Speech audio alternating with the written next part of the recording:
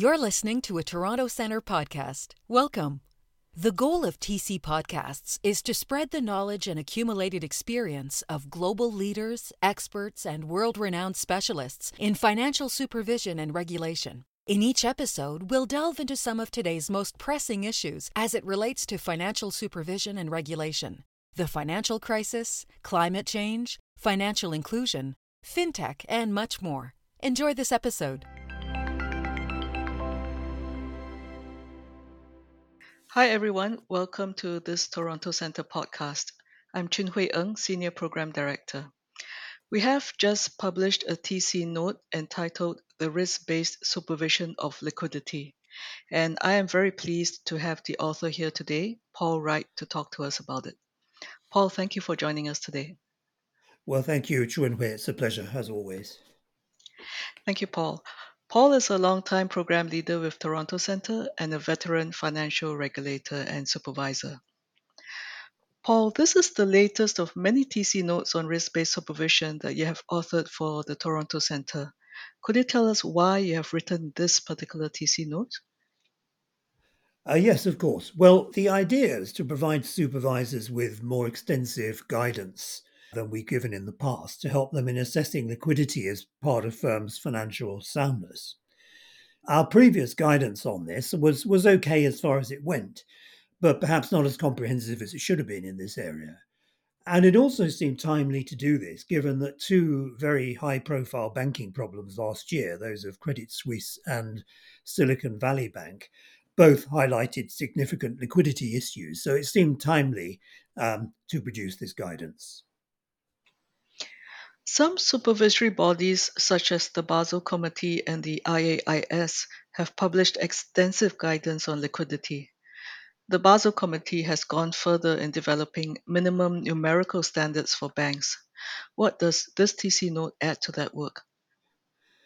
So, yes, you're right that the international standard setting bodies have been very active in this area really ever since 2008. And the minimum standards that have been set, for example, by the Basel Committee, are extremely important. But as always, of course, the minimum standards are just that, they are minima, and they need to be seen as a starting point. And firms need to go much further than just meeting the standards, important though those are. And they need to ensure that their whole framework for liquidity management is sound and robust. And the TC note, draws on broader guidance, certainly the standards established by the international bodies and some national supervisors, but we've also drawn on observed sound practice in setting out what the broader management of liquidity should look like. Just to clarify, Paul, are you proposing a change in the RBS framework as it applies to liquidity? No, not at all. The existing assessment framework, as you know, involves a number of steps in which supervisors start off by identifying significant activities, and then they assess the external and inherent risks embedded in those. And then they look at the strength of controls and management to arrive at an assessment of what we call net risk. And then they consider the adequacy of financial resources, that's liquidity, capital, and earnings, in the light of that assessment of net risk. And generally speaking, the higher the level of net risk, the stronger we expect financial resources to be. Now, we're not suggesting any change in that approach at all, but there are a couple of important points that come out of the note. The first is a reminder that liquidity has a sort of dual role in that it can be seen as an inherent risk as well as a financial buffer. And for some significant activities, liquidity can be quite an important source of risk, and supervisors need to recognize that. And that's in addition to their making an assessment about the overall level of liquidity for the firm as a whole. And I think that idea of liquidity as an inherent risk has been taken up by some supervisors, but not by all. And it's probably something we had not spent or given sufficient attention to in our earlier work. So we've had the opportunity to rectify that. And then while we're not suggesting a change to the RBS framework, we do recognize that assessing the adequacy of liquidity can be quite demanding and complex, even in small and medium-sized firms. So we've provided more detailed guidance on how supervisors might go about that, including examples of the kinds of questions that supervisors might put to boards and senior staff in connection with liquidity management. Well, thank you for that clarification, Paul. The note contains quite a lot of sector-specific detail on liquidity. Are the considerations and requirements fundamentally different as between different types of firms?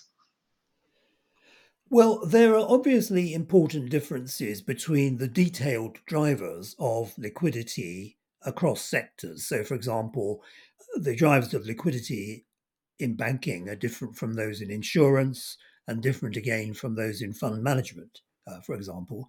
And we do look at those in some detail. The paper's a relatively long one, actually, by the standards of TC notes. And one of the reasons for that is because we do look at these sectoral differences. But the big point, which is that liquidity needs to be managed on a firm wide and forward looking basis as part of a comprehensive plan, applies equally to all sectors. So the detail differs to some degree, but the big point, which is that liquidity needs to be managed in this firm wide basis, remains the same for everybody. How would you characterize the big ideas in this TC note? Well, there are several actually. There are quite a few big ideas in it. And I suppose the basic one, or the most basic one, is that any firm, even the smallest, needs to have a liquidity management plan. Somebody senior in the firm needs to have overall responsibility for that plan and oversight of how it operates. You don't make liquidity policy as you go along. It needs to be very carefully planned. The plan needs to understand the sources and uses of liquidity within the firm and the scope for liquidity problems to arise, bearing in mind that these can arise suddenly and unpredictably, and may be driven by issues in the wider sector or economy rather than originating in the firm itself. And then, for this reason, stress testing is all important. There are almost more references than I can count in the note for the need for management and supervisors to consider how liquidity may behave in stressed as well as in normal circumstances. It's something we say over and over again. And the reason for that is because liquidity is notoriously hard to forecast. Liquidity conditions can change suddenly and unpredictably, and stress testing is an important part of preparing for that. And firms need to ask themselves searching questions. So, how might liquidity strains manifest themselves? How reliable are external sources, such as market borrowing or committed facilities, likely to prove in stressed conditions? And what is the right level of holdings of high quality liquid assets, sometimes referred to as HQLA, to allow the firm to weather these? And all these considerations may be encapsulated in a liquidity recovery plan. In other words, a plan about what to do should liquidity come under strain. And that in turn should form part of a firm's wider recovery plan, which we've written about elsewhere in other TC notes. And the management of liquidity involves many risk-based decisions. So firms need to assess the risks to liquidity. They need to consider their tolerance for these, and then consider the benefits of mitigating measures, such as, for example, holding adequate high quality liquid assets, HQLA.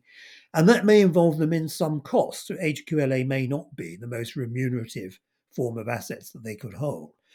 And so, as in any risk based decision, the costs of mitigating liquidity risks need to be weighed against the risks and the benefits.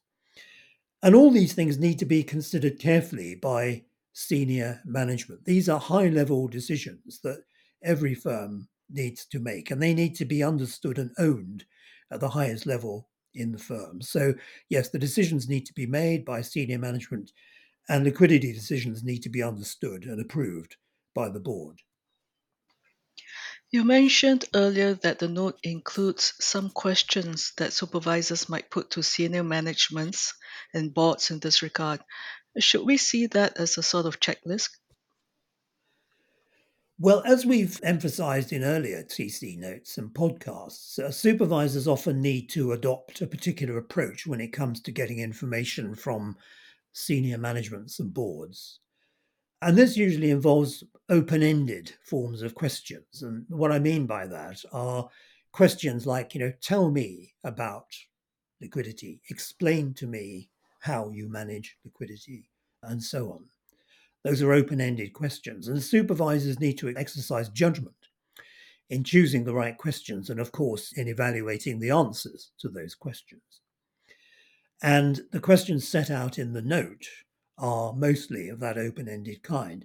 Now, to answer your question, they definitely should not be regarded as a checklist, but illustrations of the types of questions that may be necessary to help supervisors form a judgment about the effectiveness of liquidity management. We don't want a checklist because firms or their advisors would quickly become aware of the questions and the answers that supervisors were looking for. We really want to have a dialogue, not a formulaic set of questions and answers. So, no, not a checklist.